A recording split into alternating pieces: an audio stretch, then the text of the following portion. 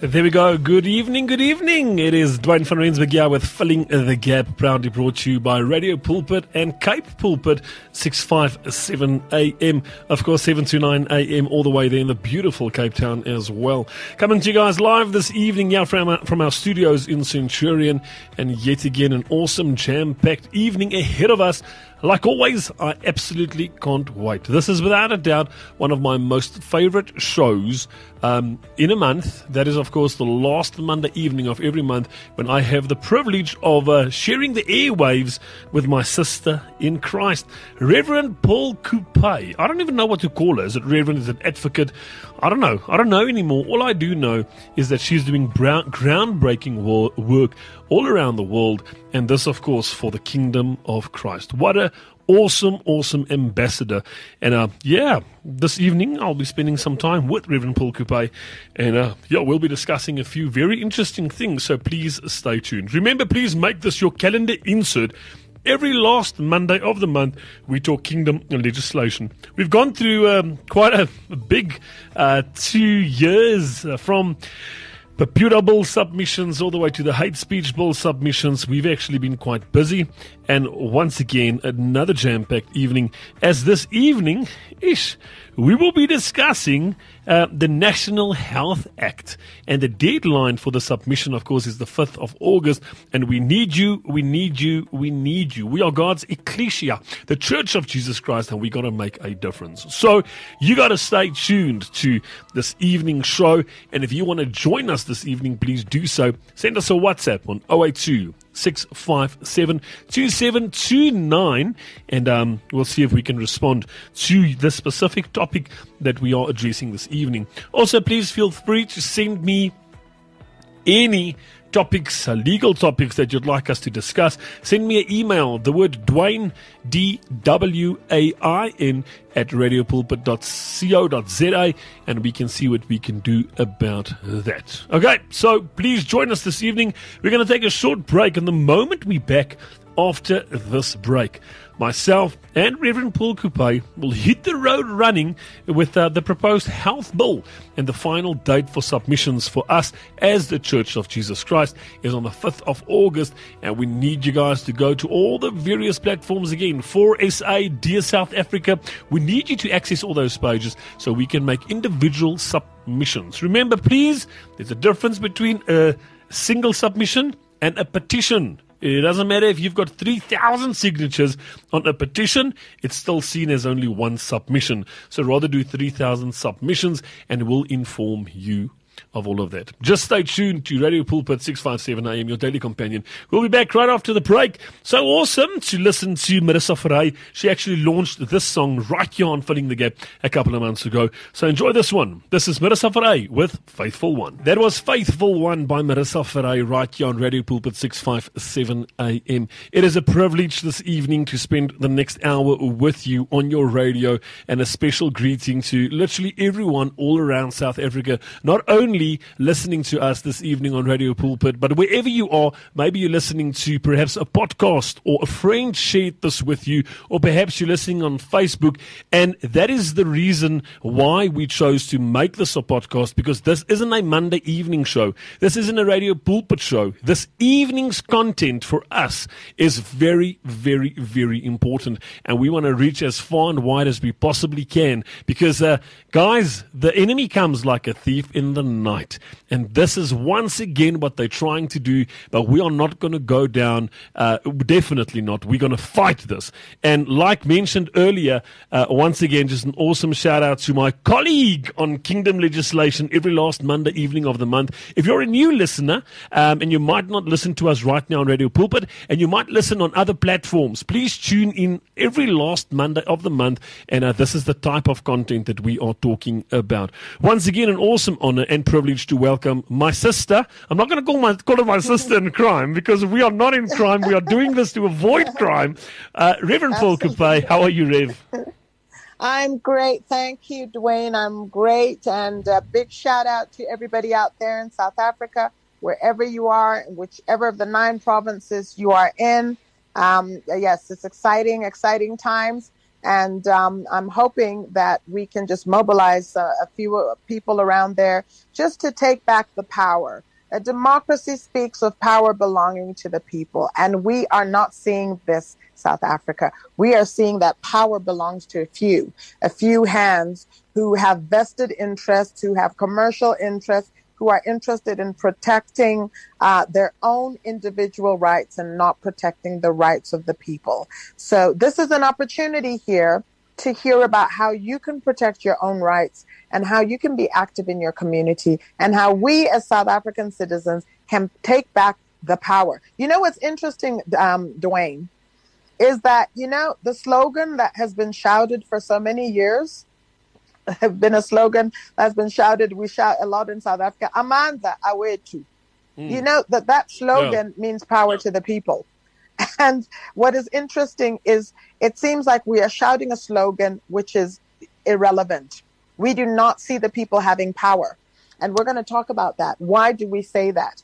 If such draconian laws and regulations can be passed, which have the ability and power and effect of locking you into quarantine, placing you in quarantine whether you like it or not. And we're going to talk about those regulations and proposed amendments in a minute.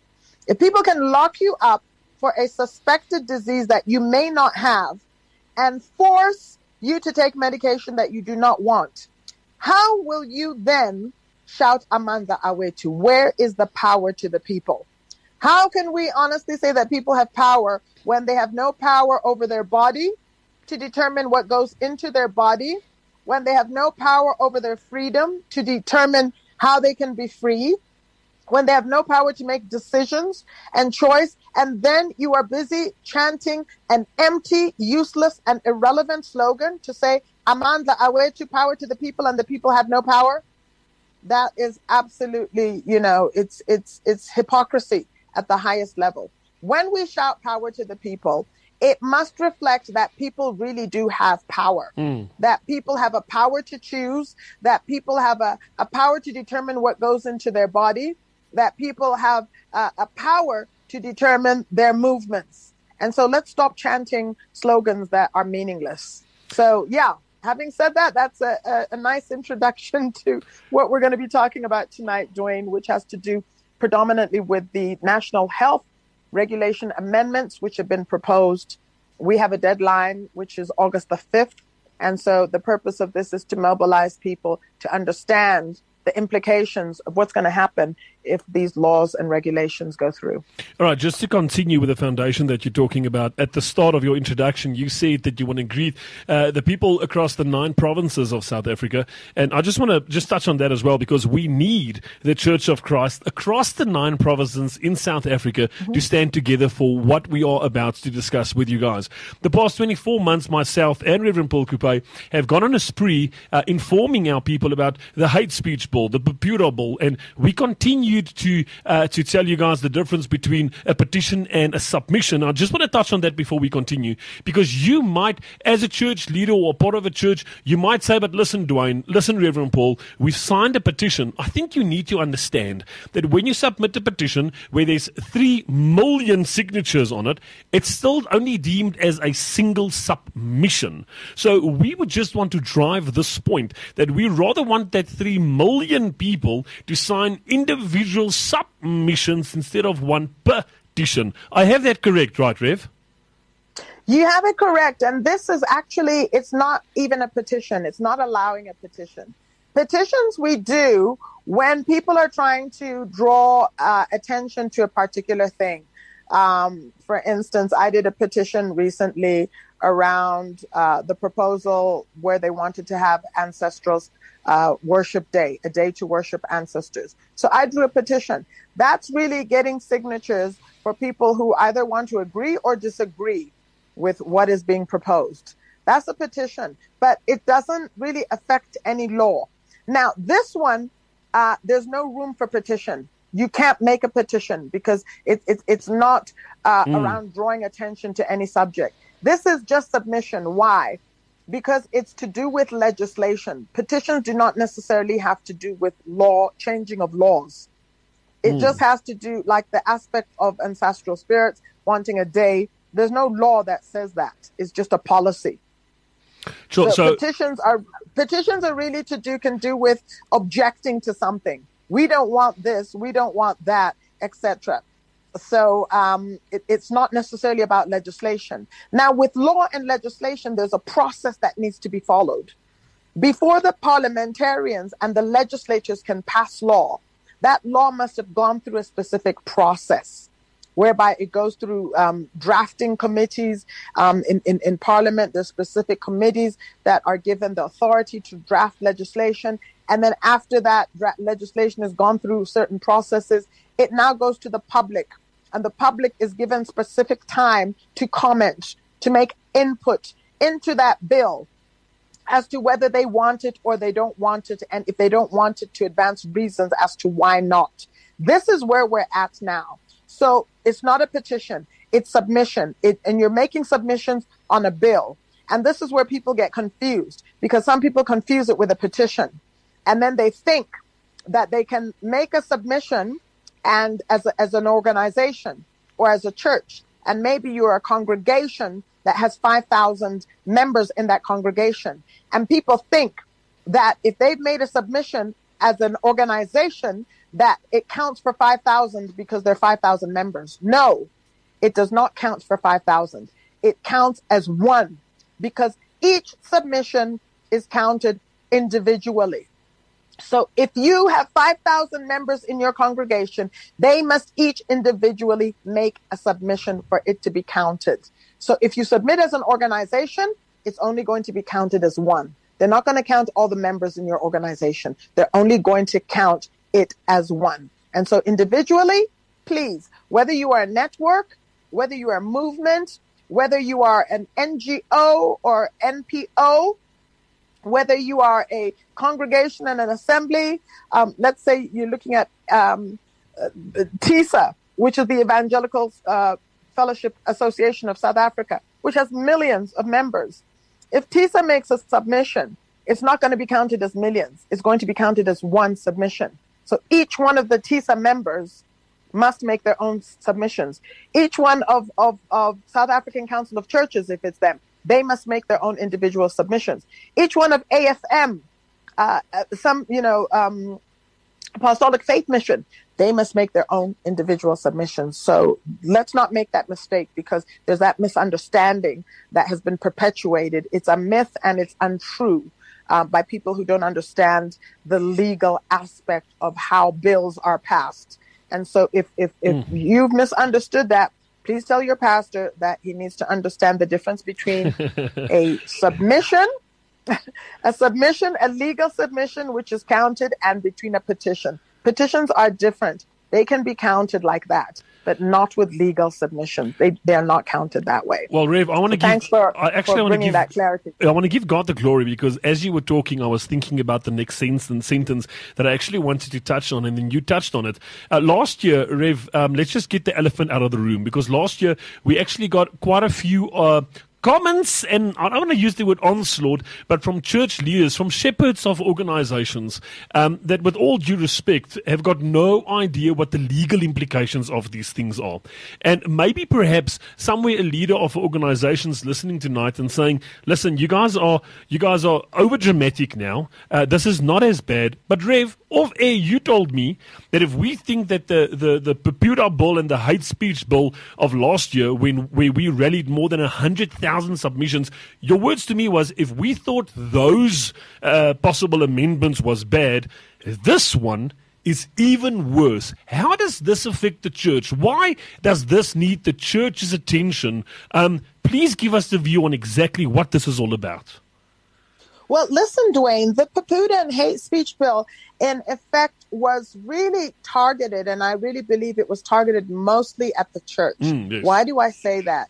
Because a lot of what was defined as hate speech was what we as the church call sin. In the Bible, the Bible defines it as sin. So for me, a great agenda of the hate speech bill and the Papuda bill was targeted at the church and silencing the church and not enabling the church to be that moral, to bring the saltiness of what God has told us to do. We're supposed to be the salt which brings flavor and the light which shows direction. Now, when the church, which is an ecclesiastical network, there to actually bring God's kingdom principles on earth, when they're silenced, when you can't preach from the Bible and talk about what is sin, the gospel defines sin and calls people out of sin into righteous living. So when the church is stopped from that, it's effectively stopped from fulfilling a great part of its kingdom agenda. So that was a hate speech bill, etc., targeted mostly at the church. Now, this one is going to affect not only the church, it's going to affect every single person, because we're going to look at the implications of the proposed national health regulations. And essentially, they're going to affect almost every area of your constitutional rights. It's going to impact on your constitutional right of freedom of movement and association, because you can be locked up for just very frivolous reasons. It's going to infringe on your right to bodily integrity. It's going to, there's at least 5 constitutional rights that it's going to infringe upon. And also, it can make you subject to taking medical intervention at the instance of the state. They can force you to take medical interventions, including the vaccination, so-called COVID vaccination. They can force you to take it under this national health regulations against your will. And that's why I'm saying it's going to make the PAPUDA bill, the hate speech bill. We're talking about your ability to voice, to speak out. This is not just speaking out. These regulations can cause you to be forcefully detained against your will, and have to be quarantined against your will, and actually also take medical intervention, including the vaccination, against your will. So we're talking draconian here. We're talking draconian measures, that can just lock you up. And we'll go through them each one by one. But that's why I was saying it makes the PAPUDA bill really look like nothing. So, Rev, I just want to be forcefully detained. Yeah, so what I just want to touch on here is people saying, Dwayne, my body's got nothing to do with my responsibility in the church, my this. Listen, they already had a restraint on us at a church when they announced that only so much people can go into a church, only so much people. This is going to take those restrictions from a church point of view to a next level, because if this bill is passed, then technically what that means is they can now force us to disallow access into our premises if people ain't vaccinated or ain't got that medical treatment. So the restrictions on the church is how it was in COVID times 20. It's literally magnified to what control they will then have over the Church of Christ.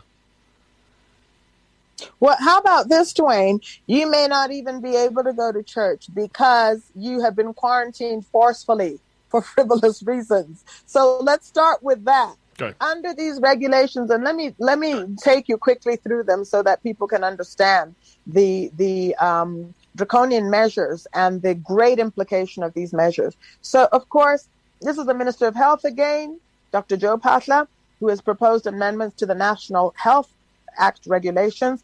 This is under government notice number 1434 of and also the International Health Regulations Act 28 of 1974. So essentially, let me start off by saying this, Dwayne. Number one, you remember we had all these disaster management regulations, blah, blah, blah.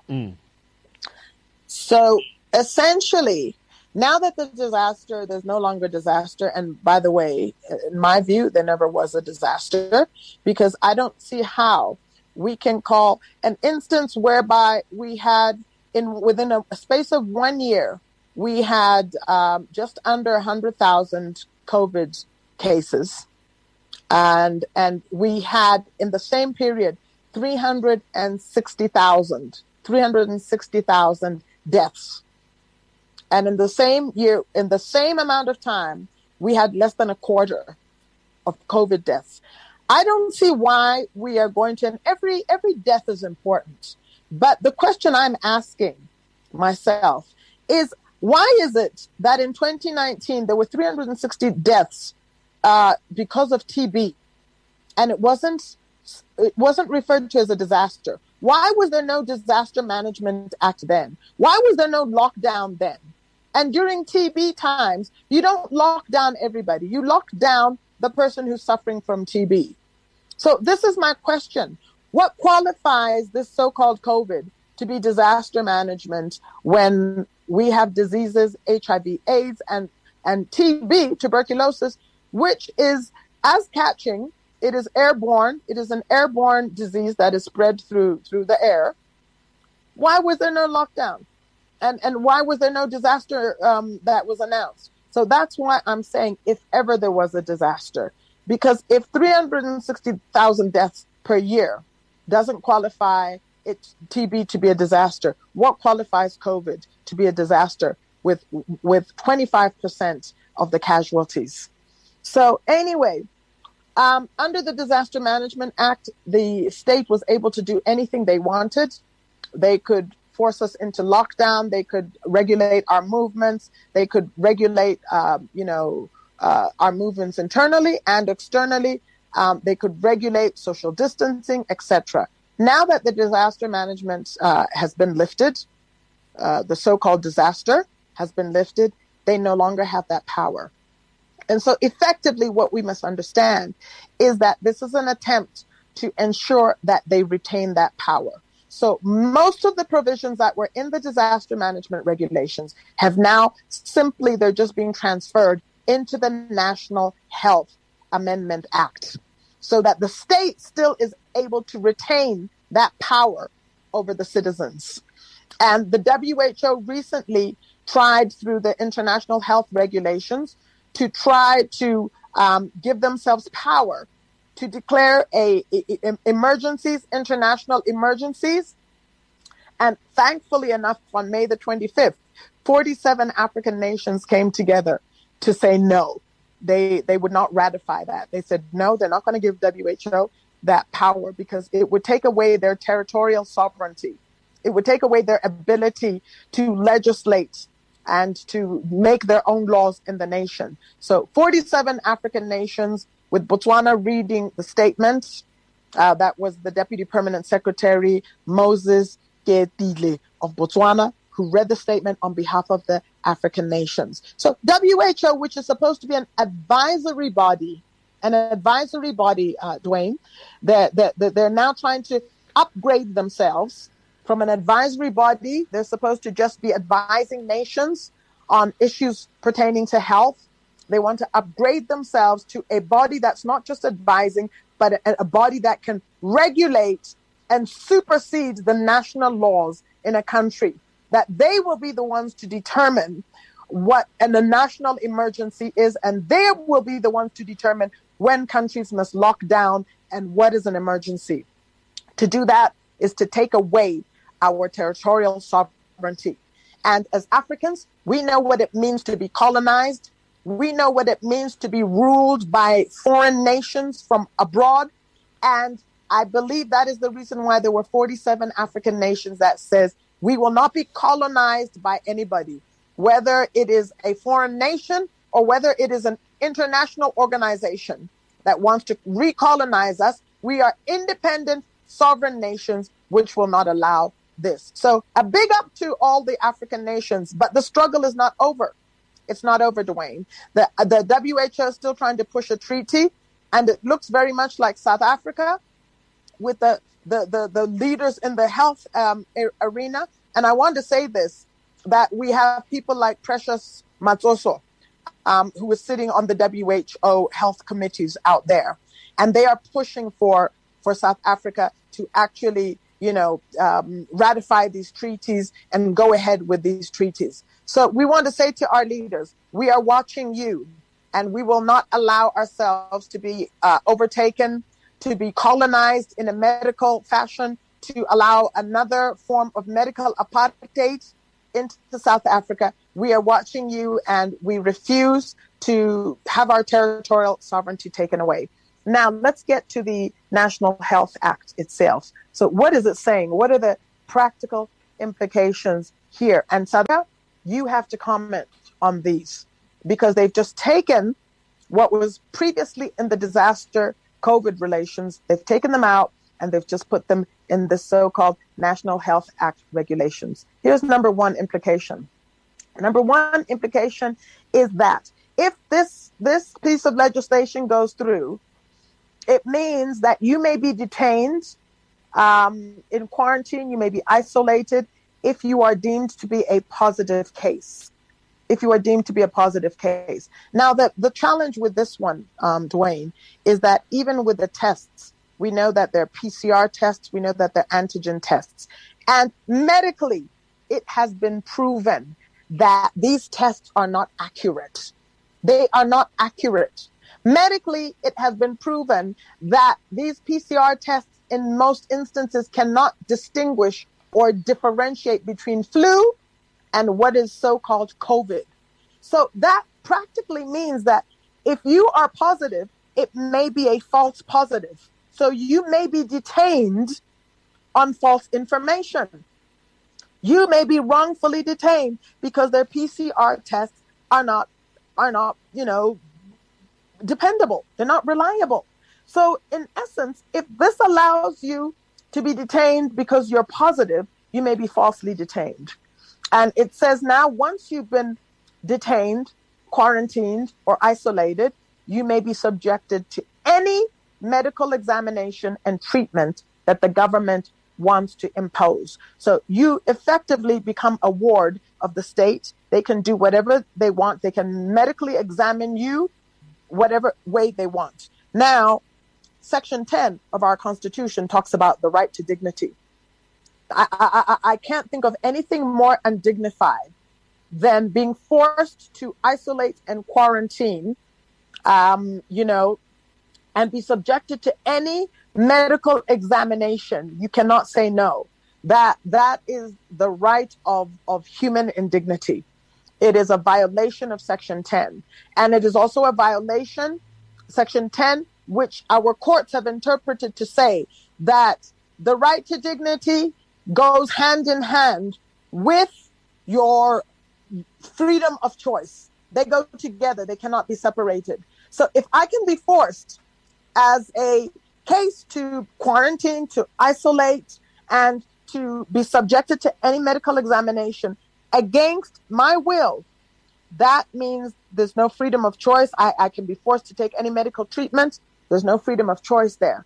It's a violation of Section 10 of the constitutional, our Constitution. It's a violation of Section 12(2) of our Constitution, which says I have a right to bodily integrity, physical, psychological, physiological integrity. I have that right. It's a violation of that.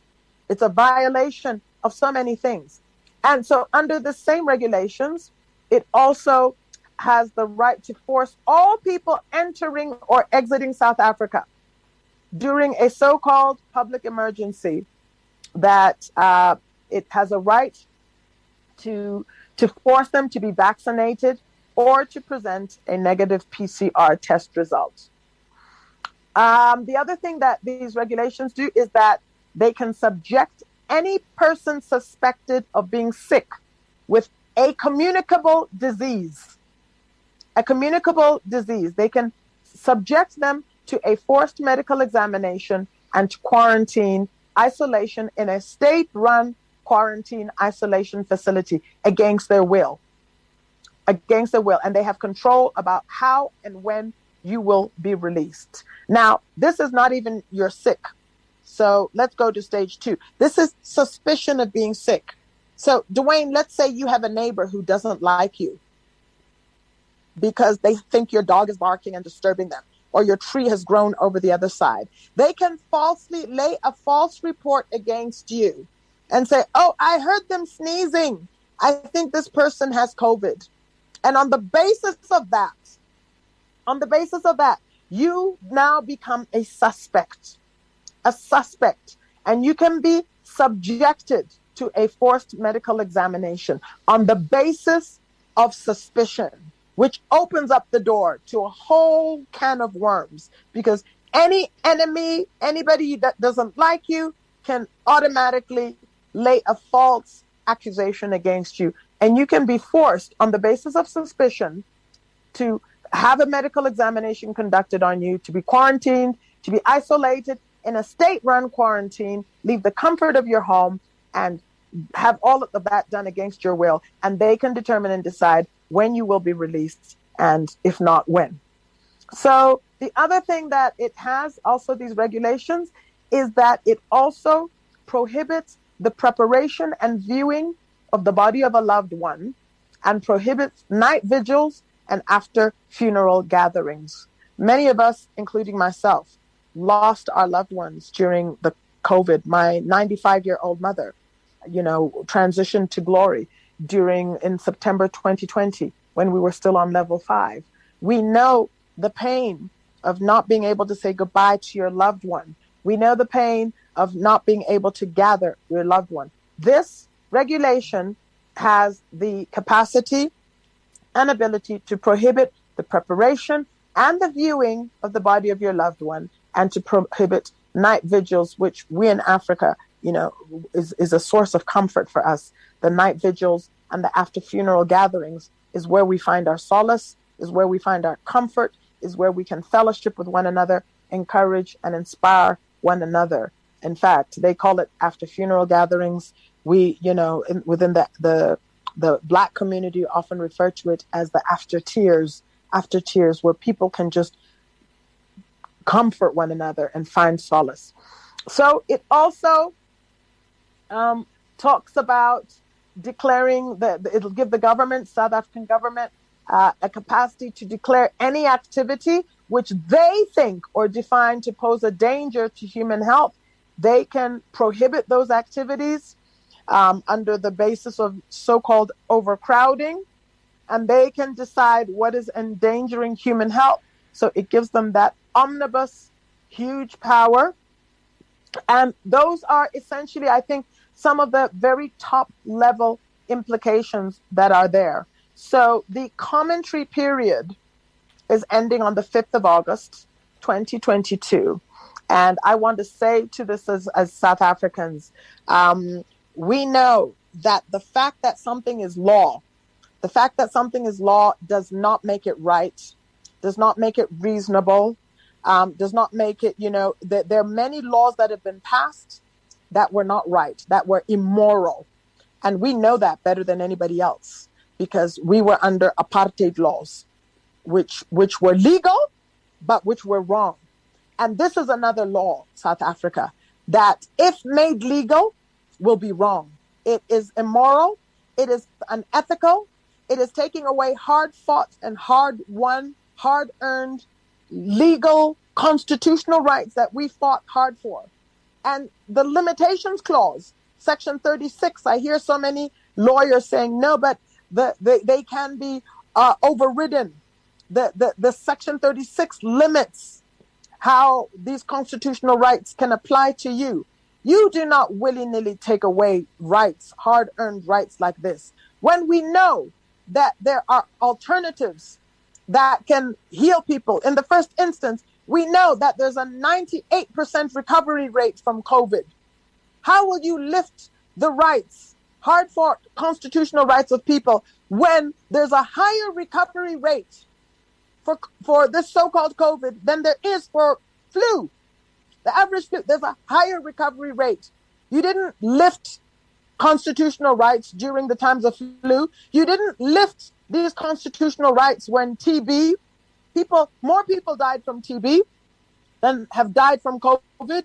You didn't lift the constitutional rights. So what is it that is allowing you to lift the constitutional rights in this instance, when there have been more deaths during tuberculosis and HIV/AIDS, and nobody's constitutional rights were interfered with, but you're interfering with them now? So Section 36 limitations clause, I would respectfully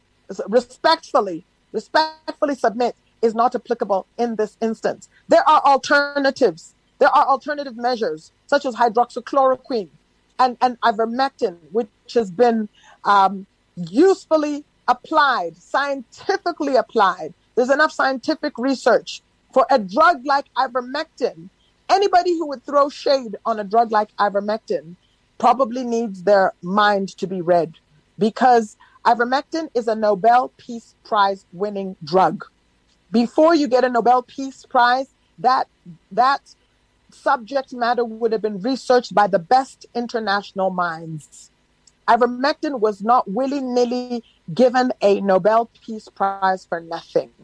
So there are alternatives out there. Why would you lift hard-earned constitutional rights when there are alternatives to deal with this issue?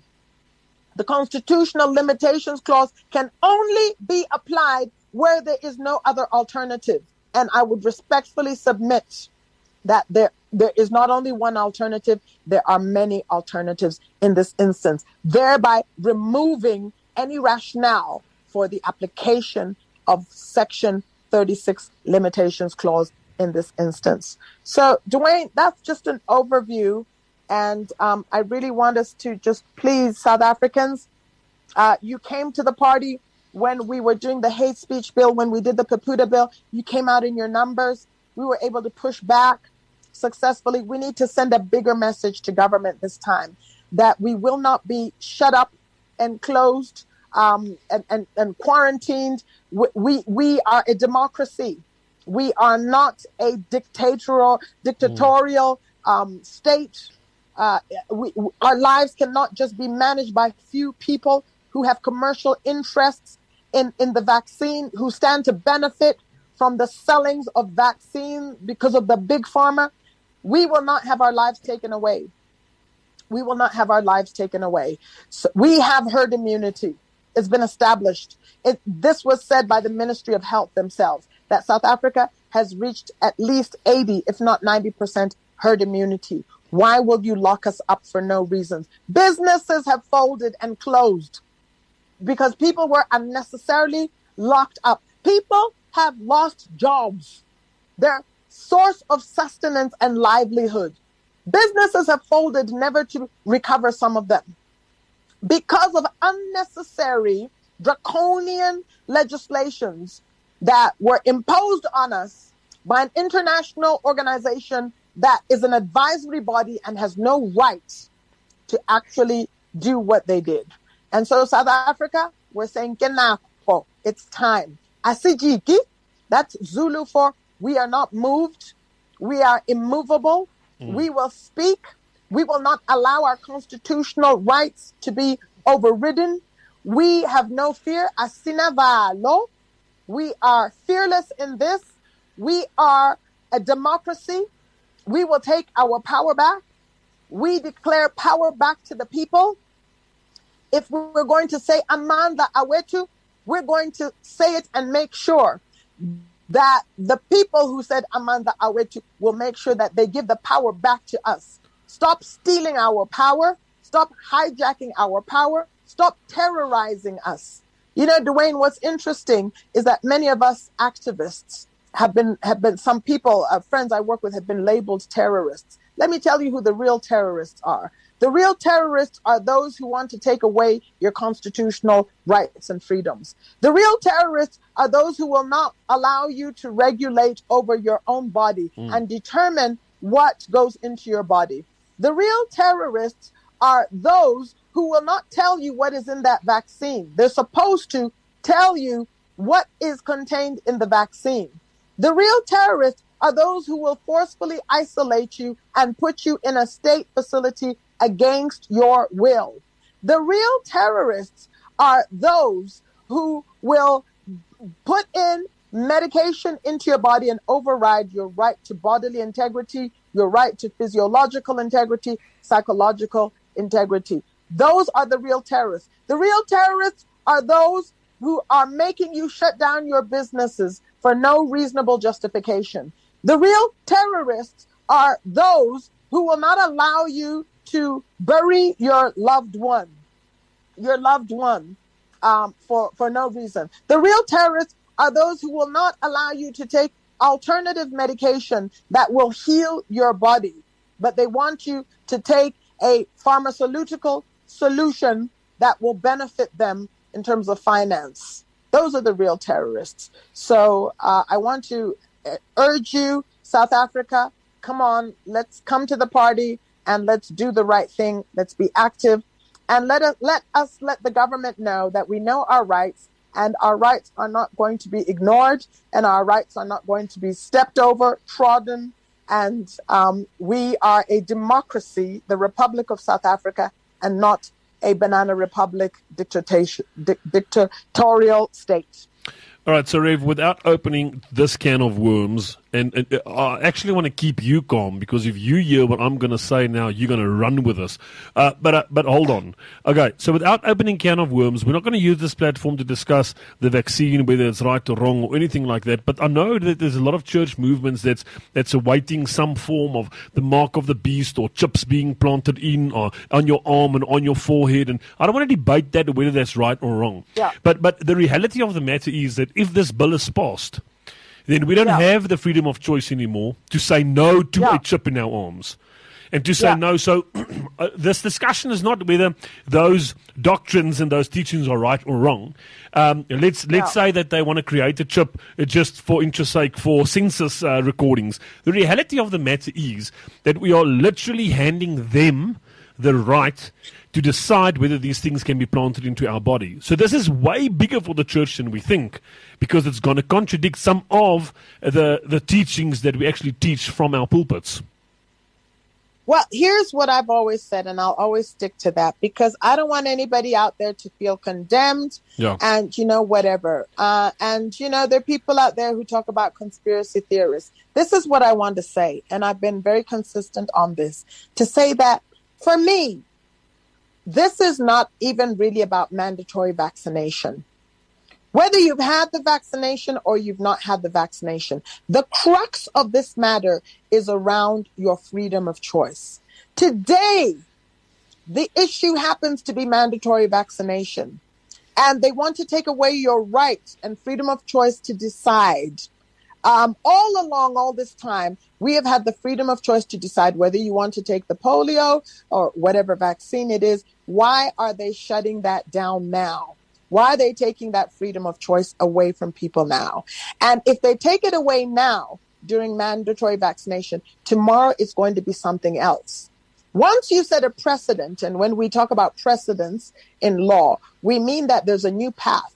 There's a path that has been created. You've created a foundation so that now that these constitutional rights, which previously could not be taken away willy-nilly, now you've set a new path that now we took them away during mandatory vaccination, and now we can willy-nilly take them away. So South Africans, today, it's mandatory vaccination. Tomorrow, it will be another issue. And because government would have gotten away with taking your constitutional rights, it will be much easier for them to do so next time, because there's been a precedent that has been set, and through legislation, they have cemented that precedent, and now they have made us captives to a point where we no longer have a right of say.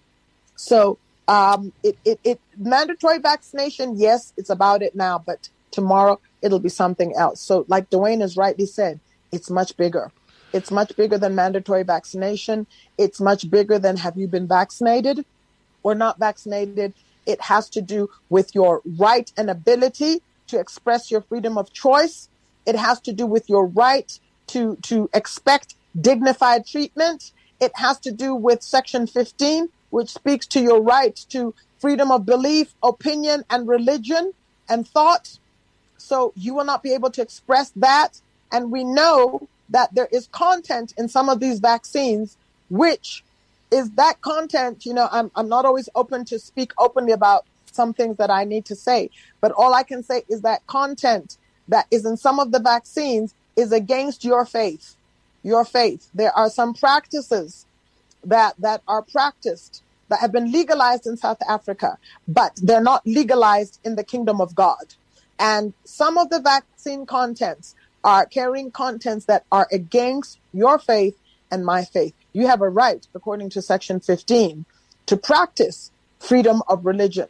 And so it's about that, your ability to do that. It's about all of those things. And we cannot allow our rights to bodily integrity to determine tomorrow it'll be something else that must go into your body. And because you've given away your right to bodily integrity through this act, You will now not be able to regulate what goes into your body. Anything can go into your body because you've given up that right through legislation, through the national health regulation. You've given the state the right over your body. You no longer have a right over your own body and right to bodily integrity. So this is the bigger implication that we're talking about. It's huge, and you cannot set a precedence. You cannot allow and put in a foundation for the taking away of all those constitutional rights. All right, so we have exactly, I'm looking at the time here, we have exactly 10 days, 22 hours, and 35 minutes. We have until the 5th of August, yes. As we go on. All right, so guys, wherever you guys are watching this right now, wherever you're watching, at the bottom of this, myself and Reverend Paul on all of our platforms will also share the link that you can literally just press the button and you can do your online submission right there and then. But Rev, for those people who don't understand the 21st century and the links, Rev, we've got 4 minutes left exactly. Where can people go to do these submissions? Listen, I suggest that you form yourselves in little clubs. Form little community like centers, etc. There's always somebody within your community who has access to email and all of that. I want to propose that. Find people, like one person who can be your representative. Go as a group. You may be a group of old Stanis who don't have access to IT. Go as a group and have one person enter in all your submissions for you. They can do that, but be organized. Go as an organized group, and let's flood the submissions. Last time we flooded them so much that the technology, their website crashed, their emails crashed. So let's do it again. Let's crash it. Let's make so many submissions that they know without a doubt that South Africa has answered. They know without a doubt that we are watching, we are alert, we are vigilant, we know what's happening, and we are refused. Let's flood the submissions the same way that we took a stand and 70% of South Africans refused to have their rights to bodily integrity overlooked, and they refused to be jabbed. Refuse with the same sense of purpose. Refuse. It was 70% who refused. This time, let's make it 100%. All right, so this is what you got to do now. This is very close to our hearts. You got to take this podcast, if you listen to it now, and the link at the bottom of this podcast with how you can do your submission. And we need you to spread this as far and wide as you possibly can. And then I also want to urge you, as Reverend Paul Kupai just said, about creating groups. Please make it a priority once a month, the last Monday of every month, to tune in to this kingdom legislation, this chat between myself and Reverend Paul Kupai on a Monday evening from 7 to 8. We really touch on stuff. And Rev, I got to be honest, the scripture says that my people will perish due to lack of knowledge. Yeah. Né? And I got to be honest, before myself and you engaged in this 2 years ago, I don't know, call me death if you like, but I was never notified about things like these from my church or from my pastor, or I was really under the impression that things is what it seems to be on television. But the reality is that unfortunately certain people in our political spheres do have an agenda to keep this information away from us so that they can pass these bills and it will negatively impact our lives. Yeah, absolutely, Dwayne. I so much value this platform that has been created whereby, one can sensitize, educate, keep the people out there informed of their rights, make sure that they're active citizens and they take the power back, that they make submissions so that there are no laws that are passed that will take over their ability to decide over what pertains to them. These are issues that affect us personally and directly. So we must be involved. We must be active citizens. We must be a part of determining what happens to us. And we must protect the future generation. Otherwise, there will be no future generation because they will have been taken away with all sorts of different agendas, and we can't allow that to happen. Not on our watch, people, not on our watch. Just go around and say, not on my watch will this happen. Not on my watch. That must become our slogan. Well, Rev, once again, thank you very much. I absolutely love spending time with you. And once again, can't wait till next week, Monday. Thank you for being a channel and a platform. Thank you for representing the Church of Christ wherever you move. You are really such an inspiration, and I can't wait to share the stage with you. Can't wait to show you a bit what Dwayne is also all about on a stage. You haven't seen that yet. Yes. Go, Dwayne Nikki. I can't wait for that day. Well, guys, on behalf of me and Reverend Paul Coupe, or should I rather say on behalf of Dwayne Nikki and Reverend Paul Coupe, we love you guys. And we will be right back here on your radio the last Monday of every single month. Rev, blessings to you, and I love you to bits. Love you guys, and let's do the right thing, South Africa. Kinako. It's time. I love it. All right, we're going to play out with a song from CRC Music. The song is entitled Even I. And stay tuned to Radio Pulpit, and I'll be back next time, same place on your radio. Blessings and goodbye.